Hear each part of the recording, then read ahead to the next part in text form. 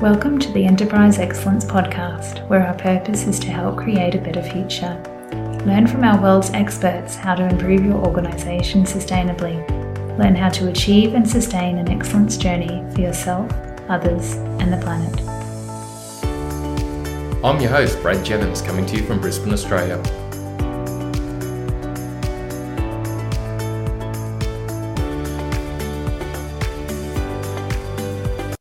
Welcome to episode 20 of the Enterprise Excellence Podcast. I'm so pleased to have Mr. Mark Graban joining us for this episode.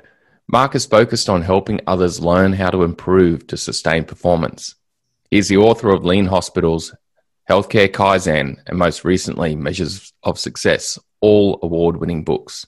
Mark is a host of a number of podcasts, including Lean Blog Interviews and My Favorite Mistake podcast.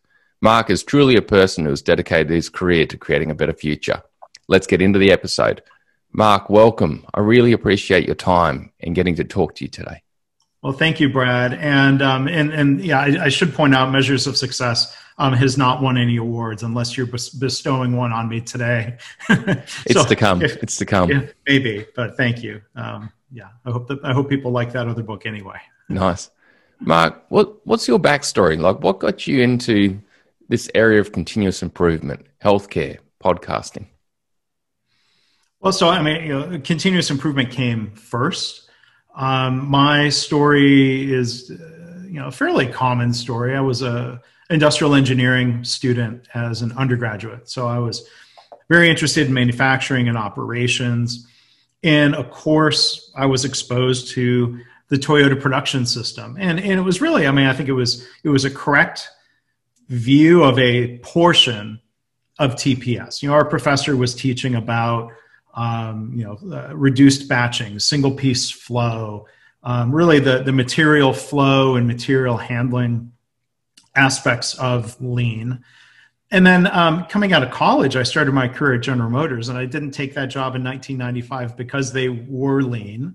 But there was this opportunity to work in my hometown.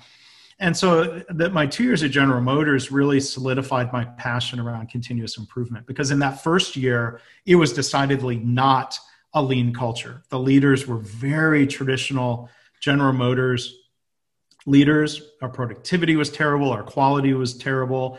Morale was terrible. But then after about a year, we got a new plant manager who was one of the original GM people who learned from Toyota at NUMMI in California. Well, what a breath of fresh air he was. I saw firsthand that a different leadership style and working to change the culture and engage people differently meant more than the technical methods of Lean, which we used. But, he was a very inspirational leader. I had a chance, even though we were making really good progress there and it was starting to become fun, I had a chance to go to graduate school at MIT, where we studied Lean formally. But that passion really took root as I moved on through different manufacturing companies. And then I had the opportunity to work in healthcare in 2005 as a consultant to different organizations. I learned a lot of the challenges we faced in General Motors in 1995 were still there in healthcare 2005. Sadly, many of those challenges and opportunities are still there today. So I've now focused on healthcare longer than I was able to spend in manufacturing.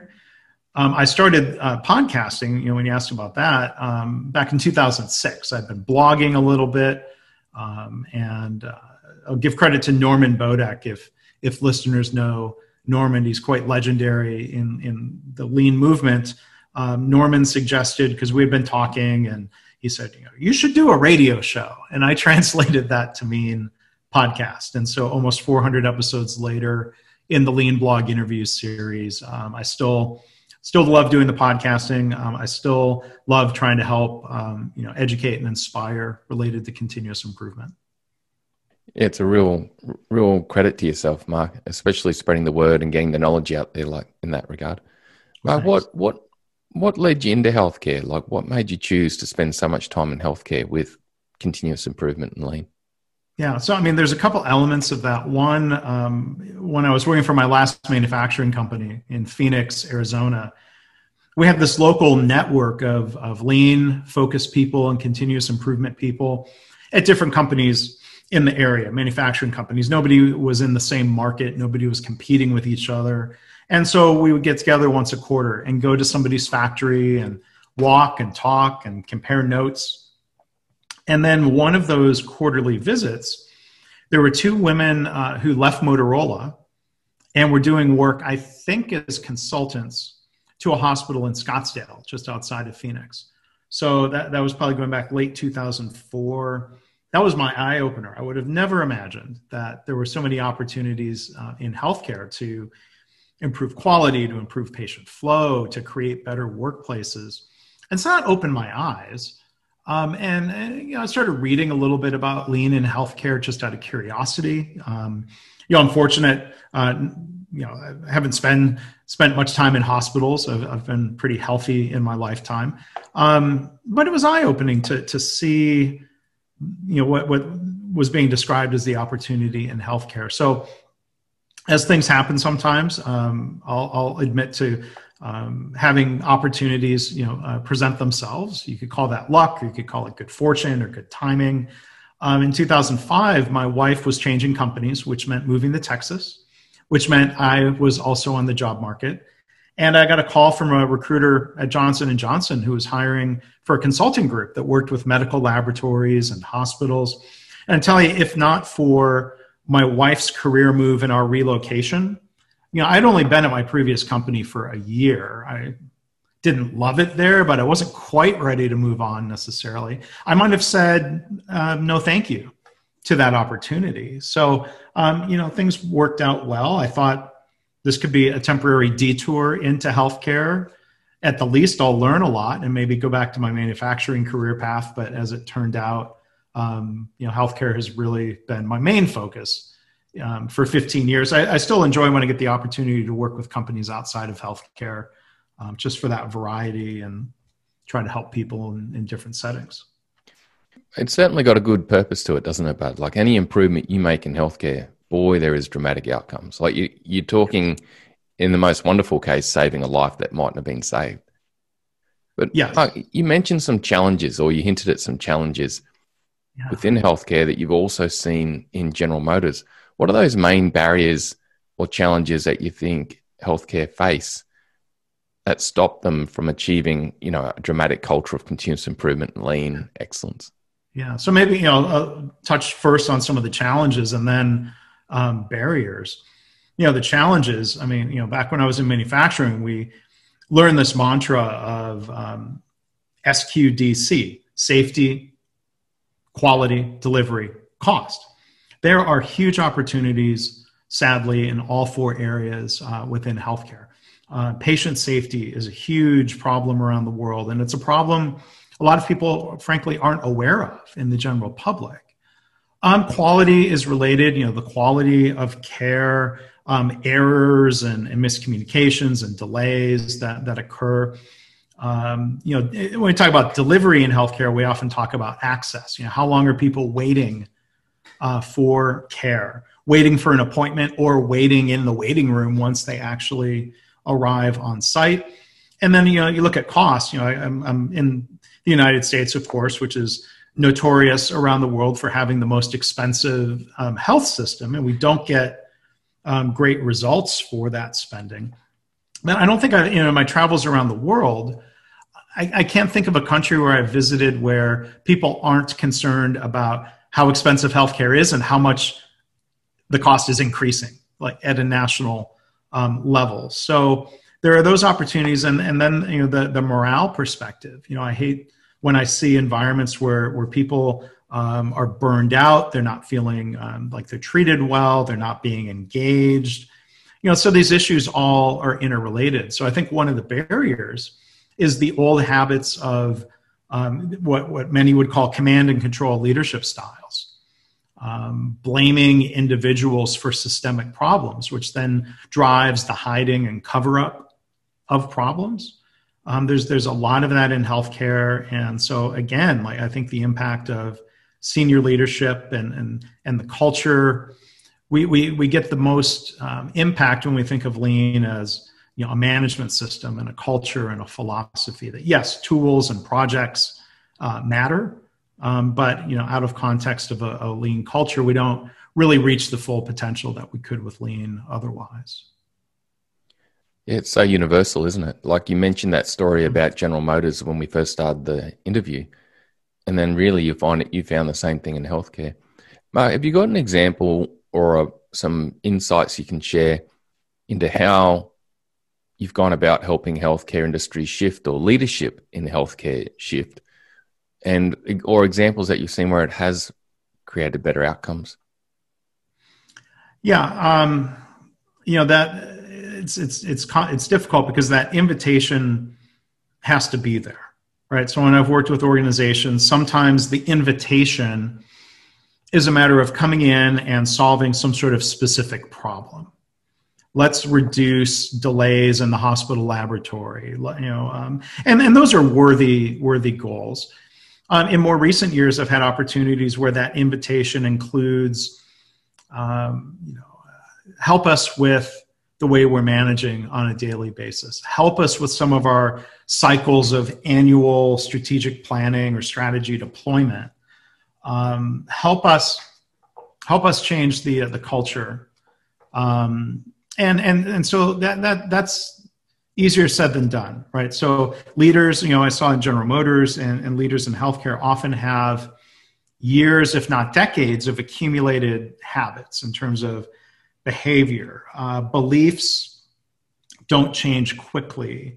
If there's a leader who thinks, in their core, my employees don't have any ideas worth bringing out. They need to just show up to work and do what they're told and do their jobs. If somebody believes that deeply and has somehow had that reinforced over time, I don't know if that changes. But there are moments when I think leaders are awakened. Sometimes it's by peers. They see leaders at other organizations who have changed their leadership style and they've changed the culture in the organization, and they've seen great results follow. It's this combination of like both the rational argument, look at the numbers, look at the results, look at the data, and then there's the more emotional reasons where leaders might feel burned out, or they might say, we're working so hard and we're not really moving the needle on any of our metrics. There's got to be a better way. And then, hopefully we get agreement on, what the better way is and what the countermeasures might be. But sometimes, it's difficult trying to get people to admit that there's a problem or a gap in performance, or that gap is closable. So people might say, well, this is just the way healthcare is. These problems aren't solvable. It's sad, but patients, they'll say it's just bound to happen that patients are going to get infections in the hospital, except we can point to a lot of cases where infections have been almost completely eliminated. So, sometimes leaders, there's a chance moment where somebody on their board or somebody in their community helps open their eyes to a different leadership style and a different way of delivering healthcare. Well, Mark, so it really sounds to me like it's trying to create or have a leader have a moment of insight and discovery that they really embrace and take hold of themselves. Like that is required to truly start to shift behavior.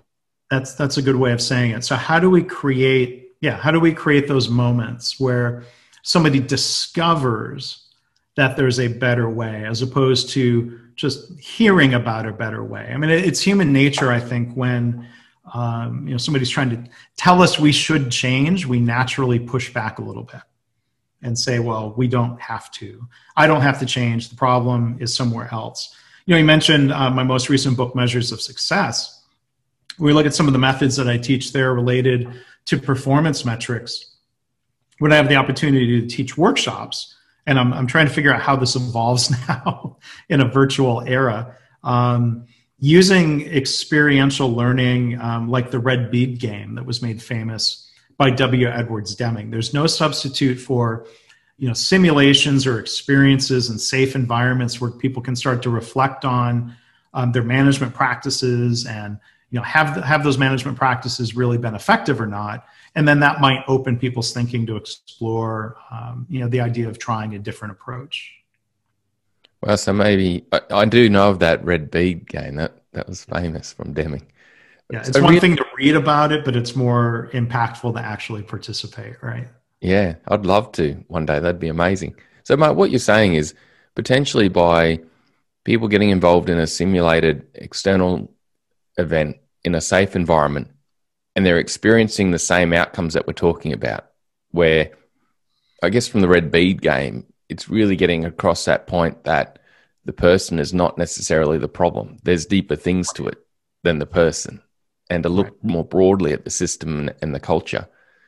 That's really powerful. So you're doing a lot of thought right now on, okay, these events that I can run and these simulations I can develop to help leaders have those aha moments. Yeah, I mean, there's a simulation or variations of a simulation I've used to help demonstrate the Kaizen approach to continuous improvement. Either making, ice cream sundaes, which is fun in a conference setting sometimes, and doing that in a very batchy way as opposed to setting up single piece flow, or even sometimes just putting together envelopes and mailers, just to have some process that people can practice Kaizen principles on. I've been working with one client of mine where we're trying to figure out how to do a similar simulation in a virtual space using a tool like Miro. Virtual ice cream sundaes may just make people hungry. But maybe people can play that simulation online and then go find a way to get ice cream in a socially distant, safe way. So trying to experiment, and a lot of my colleagues and friends are comparing notes on how do we get some of those learnings across in a virtual way instead of being together in person. Yeah, it's great.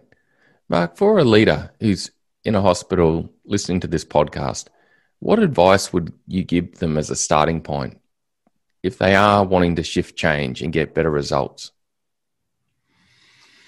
So, I mean, that's a great question. A couple of things come to mind. One is, I think, the importance of leading by example in the learning and in the practice of new behaviors. I believe very strongly that executives can't delegate culture change, that people tend to follow and model the behaviors they see from their leaders. So, that includes, admitting and acknowledging what we don't know, and that we should always be learners to learn how to get better at solving problems in an experimental way, right? So instead of just preaching, what many would call PDCA, or I prefer the language of plan, do, study, adjust, or PDSA, as a lot of people would say in healthcare. You've got to model that behavior firsthand. So I think, the leader can try to help influence the culture, but then I think there are also a lot of important lessons about not spreading your efforts too thin or too broadly. Are we really going to transform an entire organization in a short period of time? Probably not. But, I think there's a lot to be said, and I've seen in my own experience and from others, of starting somewhere. Going deeply within a value stream, if you will. You might start a little bit smaller within a department, but I think in healthcare you quickly learn many problems are systemic and interconnected, and no one department alone can solve things. So you start identifying those value stream opportunities and start building collaboration across departmental lines. Is I think an important first step. And I think when you start small with leadership support around behaviors and culture change, you can demonstrate the impact of lean. So instead of talking about it in theory, when you start somewhere and demonstrate, here's the impact that lean has had on safety, quality, delivery, cost, and morale, then that creates pull to spread more of that through the organization. So sometimes executives push, you might say, but maybe more accurately, they go out and work with leaders who report to them and create pull and enthusiasm for lean and for everything that comes with it. So I think, again, summarize, leaders have to model certain behaviors from the top. Change starts with them, but at the same time, maybe start small and don't have everybody, for example, implementing some of the mechanisms of lean management systems. I think the one thing I've seen not work well or even fail is, I go visit an organization and they say, well, we told everybody 3 months ago to put up these huddle boards and they're identical and everybody has to do huddles and do continuous improvement. And then you walk through the hospital and you see most of these boards are empty or unused. So you can step back and people might say, unfortunately, we tried lean and it failed. I think it's more accurate to say maybe the approach we took to practicing lean had some struggles, and let's learn from that and keep moving instead of giving up. Yeah, that constant learning is a really important point that you make. I had Jeff Leiker on the show earlier on, and he really highlighted that, talking about the Toyota Carter a fair bit. Yeah. And that helps build some of those habits of, I think trying to shift, and this is where culture change is hard. A lot of times executives have been promoted based on what they know with certainty, and to try to shift from knowing things to figuring things out, requires some vulnerability and, creates the risk that in the course of figuring things out, we learn we believe something to be true and it's not really true. And those are some of those behaviors and habits that I think really have to be demonstrated by executives. Mark, you mentioned then about, leaders are often put into the position because they're the expert, and then they can believe, look, my job is to be the expert and tell everyone what to do. Mm-hmm. And I understand that can become a risk when it comes to rolling out lean or something, because they want to push it on the organization. You mentioned earlier in the conversation, a leader needs to create pull for continuous improvement, where people are pulling the direction into play and pulling the journey to make it happen. Do you mind explaining that, this pull-based journey versus push-based? Yeah, I think it comes down to leadership styles of influence instead of authority. I think back to somebody I really admire. He's an American who's a retired Toyota executive who, like me, he started his career in traditional Detroit automakers. Gary Convis, I think he worked for both Ford and General Motors. But then he came into Toyota and, learned these different behaviors. And one of the things he would teach is lead as if you have no authority, which I think, that's a slower approach, but I think it's more effective, right? So again, a CEO can send out a memo, issue a mandate that says, all right, in 2 weeks, you're all going to put up these boards on your wall and you're going to start doing daily huddles. And then staff come to these huddles and they might ask, why are we doing these huddles? And the leader says, oh, because the CEO told us to. That's the wrong answer. Or there are 100 answers that are better than the CEO told us to. So, I think, we go from, leader as boss to, a leader as a teacher, a leader who, challenges others or tries to inspire people, right? So I think one other, he's a legend, really admire and appreciate what I've tried to learn from him, Paul O'Neill, who passed away earlier this year. He was CEO of Alcoa. He got very involved in healthcare, trying to help influence organizations and leaders. And, Paul O'Neill, when you're talking about, sort of trying to create pull, that's an active pursuit. So I think, there's a time and a place for a leader, as Paul O'Neill did, to set very inspiring aspirational goals, like zero harm. That doesn't mean he had all the answers about how to achieve zero harm.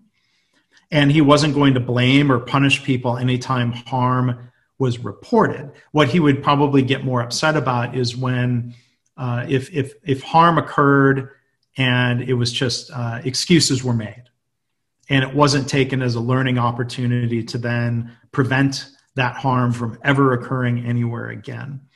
So, I think leaders need to not just set demanding goals, but support their leaders and coach them So again, it shifts from, leader as all-knowing person with all the answers who can't ever be incorrect, to a leader who is, inspirational and supportive, saying, we'll figure this out together. And, I think that's a message that I think very compelling in healthcare. Instead of saying, let's reduce patient harm by 2% next year. That's not very inspiring. But trying to say, okay, we are really aiming for zero harm. We know we won't get there overnight, but we all need to rally around that correct goal for the correct reasons and work together to try to get there. So here, help me. Did I answer the question, or did I just talk a bunch? No, it was brilliant. It was brilliant. And Mark, I really get from that last statement, what you're saying is more talk to the heart more and talk as we're a team on that journey. Right. Yeah. And I think, and some of my Toyota mentors have emphasized, again, like the head and the heart.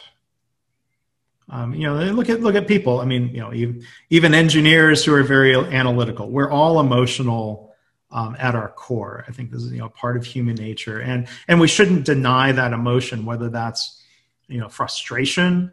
I think, lean leaders don't tell people, you shouldn't be frustrated, or, you can't just tell people don't get burned out. Well, we've got to try to prevent that frustration, and we've got to prevent that burnout. And try to help people recover from that in a collaborative way. It's amazing how much research is coming out at the moment on this topic too, Mark, isn't it? Like I love Brené Brown and people like that who are bringing more insight into the need for vulnerability, the need for showing empathy. Well, I guess empathy goes right back to Covey and way back. Yeah, Stephen Covey and understanding others. And I think working in healthcare, it's hard to say how much of this is working in healthcare, and maybe this is some of me maturing as a person. But having a better appreciation for, the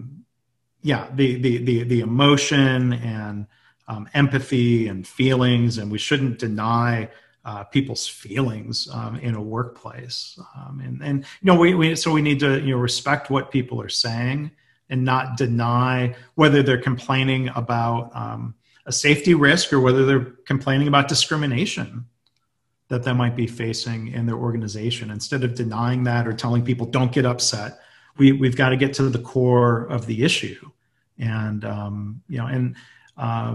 there are positive sides of where we can tap into emotion of the good feelings that come from people participating in continuous improvement and reinforcing through, celebrations and positive feedback, and kind of building, positive momentum instead of, I think of that cycle I experienced at General Motors where people hated coming to work, then they experienced bad things, which only made them hate coming to work even more.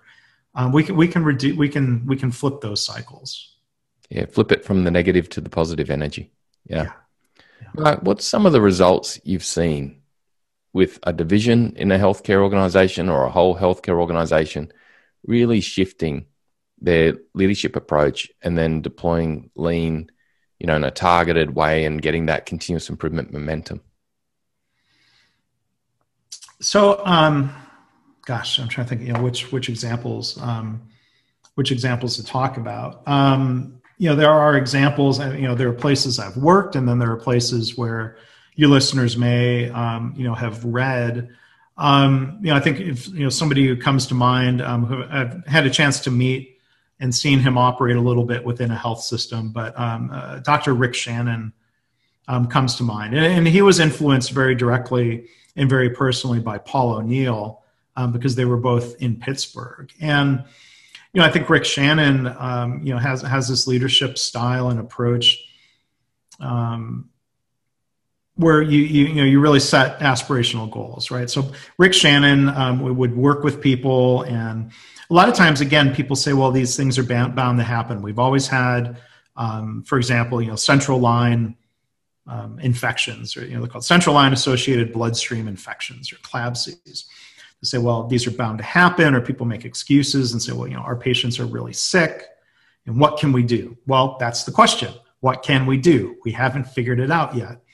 So studying the work, looking at deviation from standard and asking why, and not blaming individuals, but looking for systemic barriers to not having the right supplies or not having enough time to do the right things the right way. And then sometimes changing the standard work based on changing medical evidence or what a team can prove out locally. You can see pretty quick reductions of certain types of infections by 90 or 95%. So it's not a 2% improvement.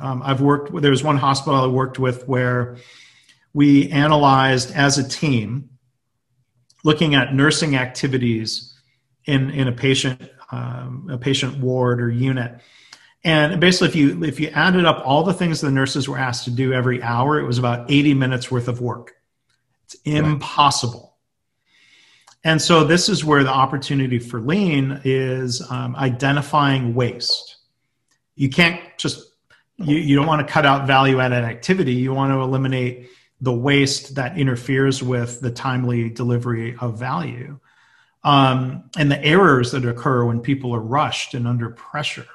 So, in that setting, through, really looking at the organization of supplies and equipment, it's not brain surgery. It's not rocket science. It's just kind of good, solid process design of observing the work, identifying barriers to doing the right work the right way, making some improvements. And, in a really short period of time, there were reductions in patient falls and pressure ulcers. I think it was on the order of like 75 or 80%. Very, very quickly. And It just kind of goes to show, kind of like with the red bead game, when you change the system, you can change performance. Don't ask people to try harder and be more careful within their existing system. We have to work together to change the system. So, things like that are really powerful. And when things like that get published in case studies, or better yet, journal articles that are peer reviewed and validated, you can step back and say, well, then, why do these practices not spread everywhere more quickly? There's a lot of interesting medical history. Just kind of a last note on this. When antiseptic practices were first discovered, and when germ theory was not well understood or well accepted, the idea of hand washing and proper hygiene before surgery, that idea spread very slowly around the world. At the same time, there was another medical clinical invention called anesthesia. That spread in the late 19th century without modern communication technology. That idea spread very quickly around the world, and it said, well, anesthesia had benefit to the patient and to the surgeon, because it's much easier to operate on a patient who's unconscious and not feeling pain than it would be to hold a patient down, right? But antisepsis didn't have such a clear immediate benefit to the physicians. And again, I don't blame physicians for that, but I think it comes back to the idea of we've got to tap into the benefits to people. Don't just tell them, you need to go do these lean things. We need to emphasize the reasons why. The benefits to the patients to themselves as caregivers, the benefits to the organization. Yeah, wow. So it's really finding that, getting them involved, and also understanding that what's in it for them and helping them discover that rather than being forced on them. Right. And I would start that conversation, and this is where I think classic lean problem solving comes to mind. Let's not go throw a solution or a countermeasure at people. Let's not start the conversation there. Let's start the conversation talking about the current condition, the performance gap between where we are and the ideal condition. Let's talk about why that level of performance or lack thereof is important. And then let's understand the current state and the causes, right? So we build support along the way. Like when I hear people talking about, we need to gain buy-in to our solution, I'm like, that's way too late to start getting buy-in. You've really got to help work people through the entire problem-solving process. Mark, does this come back to the discussion earlier today that we've had around working pilot area to pilot area or zone to zone, so that no one's ever getting anything pushed on them. They're getting engaged in developing their own approach each time. Yeah, so I think that's where, leaders, this is where strategy deployment is helpful, and focusing an organization around the most meaningful measures and the most meaningful gaps in performance. We might use that to help select a pilot area. There's one school of thought that says, you should go solve the most meaningful problems first. There are some who say, well, let's start with something a little bit easier. Let's walk before we run. But yeah, I think when leaders, I think here's the difference where, in the past, targets might have been set to judge and evaluate people. We have red, yellow, green, and at the end of the year, there's an evaluation and a financial impact. Well, I think instead, setting targets and then identifying that gap should create, action and problem solving and collaboration. So if we set a goal, we don't just circle back at the end of the year and just sort of judge performance. Dr. Deming always said the role of a leader is not to judge I'm paraphrasing, is not to judge performance, it's to help elevate performance.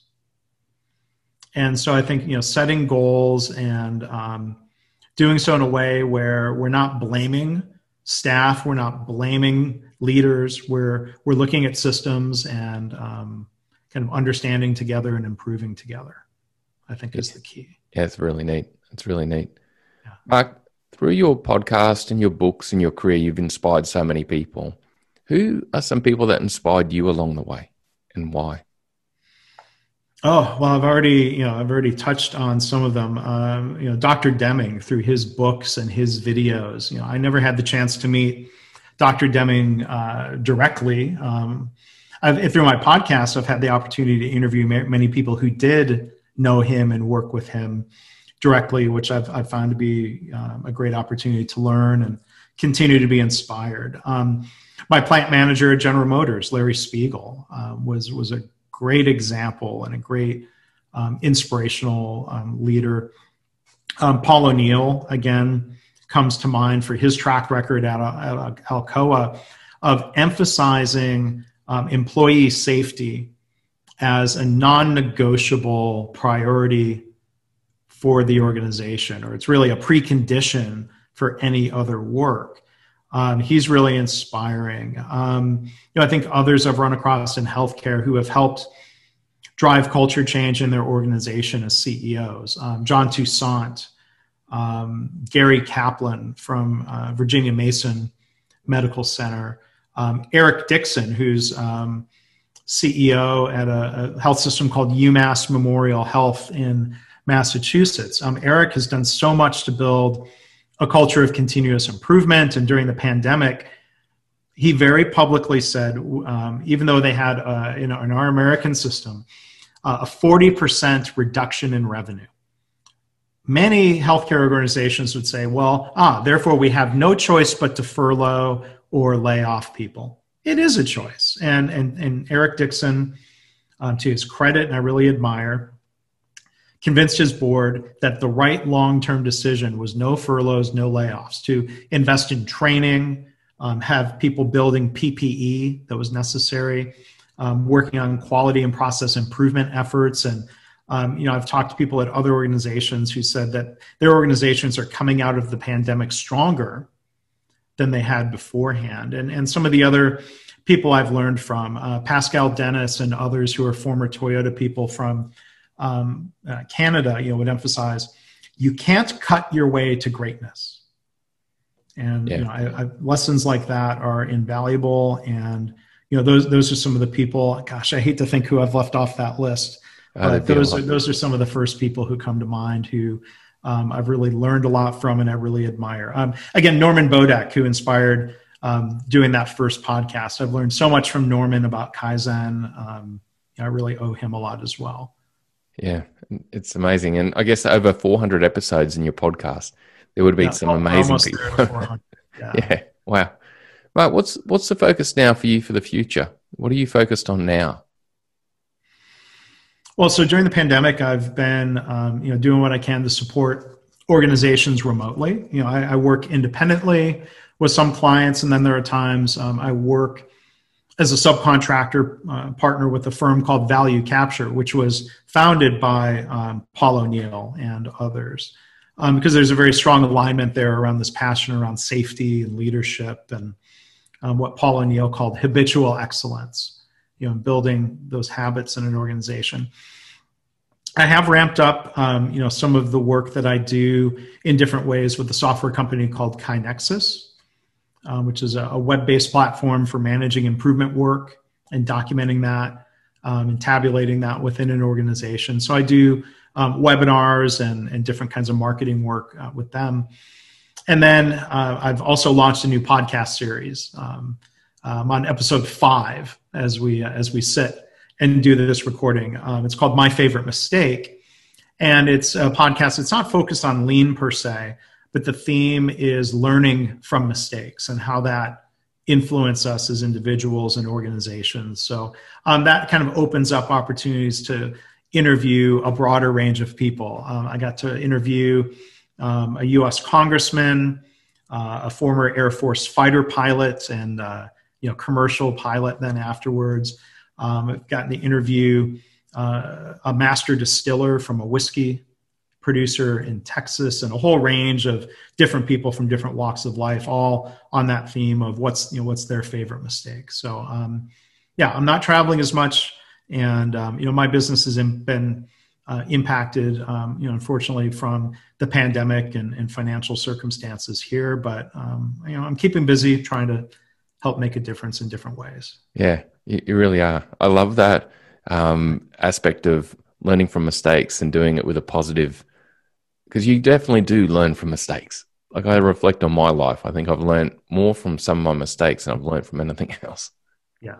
And sometimes it takes years to really fully recognize that something we viewed as a mistake either wasn't a mistake, or if we've learned from it, it turned out to be beneficial. And that's the key, right? Whether it's lean problem solving or, on these themes of my favorite mistake, not repeating the same mistakes over and over again.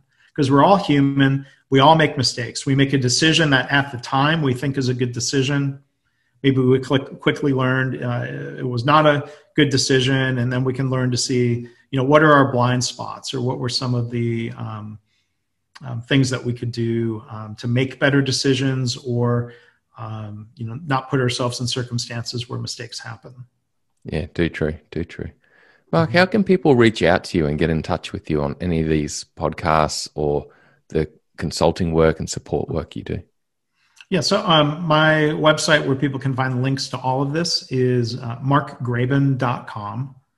I can be found pretty easily on LinkedIn, which is, I think, the main professional social network that matters these days.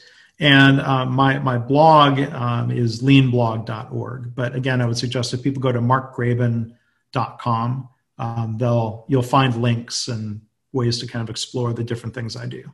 Yeah, that's great. One final question, Mark. Sure. What have you learned recently that you didn't know before? What's been a recent insight for you? So you talk about making mistakes. A recent insight, and I knew this, but it's being reinforced, and I'm less likely to make this mistake in the future. So when we talk about the power of let's say, checklists or standard work, you can document what your process is, and you can run that process successfully many, many, many, many times. And then it's when you stop using the checklist because you think you know how to do something error-free is when the mistakes and the oversights start creeping in. So, thankfully, the mistakes I make are not life and death. I organize a webinar series for KaiNexus, and one of the things on that checklist is to go and confirm that the automated follow-up email that goes out to people has the correct link for here's where you can click to get the slides and get the recording. And for one of those webinars, I did not go and confirm and double check. And then that next day, I start getting the emails. You said you were going to send out a link. I don't see a link in the email. And that was a completely preventable mistake. It was completely my fault. I can't think of any extenuating circumstances or time pressure where I could point to and think of why I made the mistake other than I didn't follow my process. And it's humbling to admit making a mistake like that in my own work, but I've learned from it, and it has renewed my discipline about standard work and checklists. Yeah, that's awesome. That brings the whole episode together into a summary. That's brilliant. Okay. Well, Mark, thank you. Nobody's perfect, certainly not me. Yeah. Well, Mark, thank you so much for your time, and thank you for all the work you do to create a better future. Really appreciate it. All right. Well, I'm trying. Thank you. Thanks for doing the podcast today. The key takeaways for me from this episode are collaboratively helping people set goals, leadership behavior, leaders as coaches versus leaders as mentors. I believe that empowerment precedes accountability. People like change and improvement to occur with them, not to them. When a leader collaborates with their teams and team members in planning for the future, they create empowerment and ownership, which then leads to motivation and accountability. This is a much stronger starting point for success than the alternative approach of telling people what they need to achieve and improve. The people doing the work, particularly if they are curiously engaging with their external or internal customers for feedback, are in a stronger position to understand what they need to improve to move forward. They know the day-to-day frustrations they and their customers face. They know what would make things better for themselves and their customers into the future.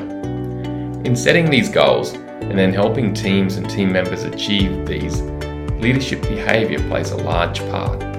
A leader is often placed in that position because they are an expert in what the team does. They have succeeded doing the job in the past. Leaders in this position can suffer from what I call expertitis. Their expertise can lead to a mentoring, dictatorial behavior, telling team members what to do, how to overcome an issue, rather than helping them explore, think, and grow for themselves. This can disempower team members, limit their learning, and lead to team members bringing every problem to their leader and waiting for their leader's directive before they do anything themselves. This is your traditional command and control approach. Alternatively, a leader, even if they are an expert, can practice a coaching approach. They can use high-quality, open-probe questions that help teams and team members focus on their goals, understand their current position and challenges, and define ways they can improve and move forward.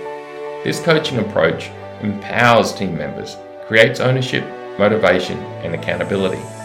The team and team members are more likely to own and strive towards ideas and actions they have defined and committed to than orders and directives from their leaders and peers above. Take a moment to explore your past approaches in relation to planning and ongoing leadership support to help teams and individuals achieve their plan. Thanks again, Mark. What a great episode. Bye for now.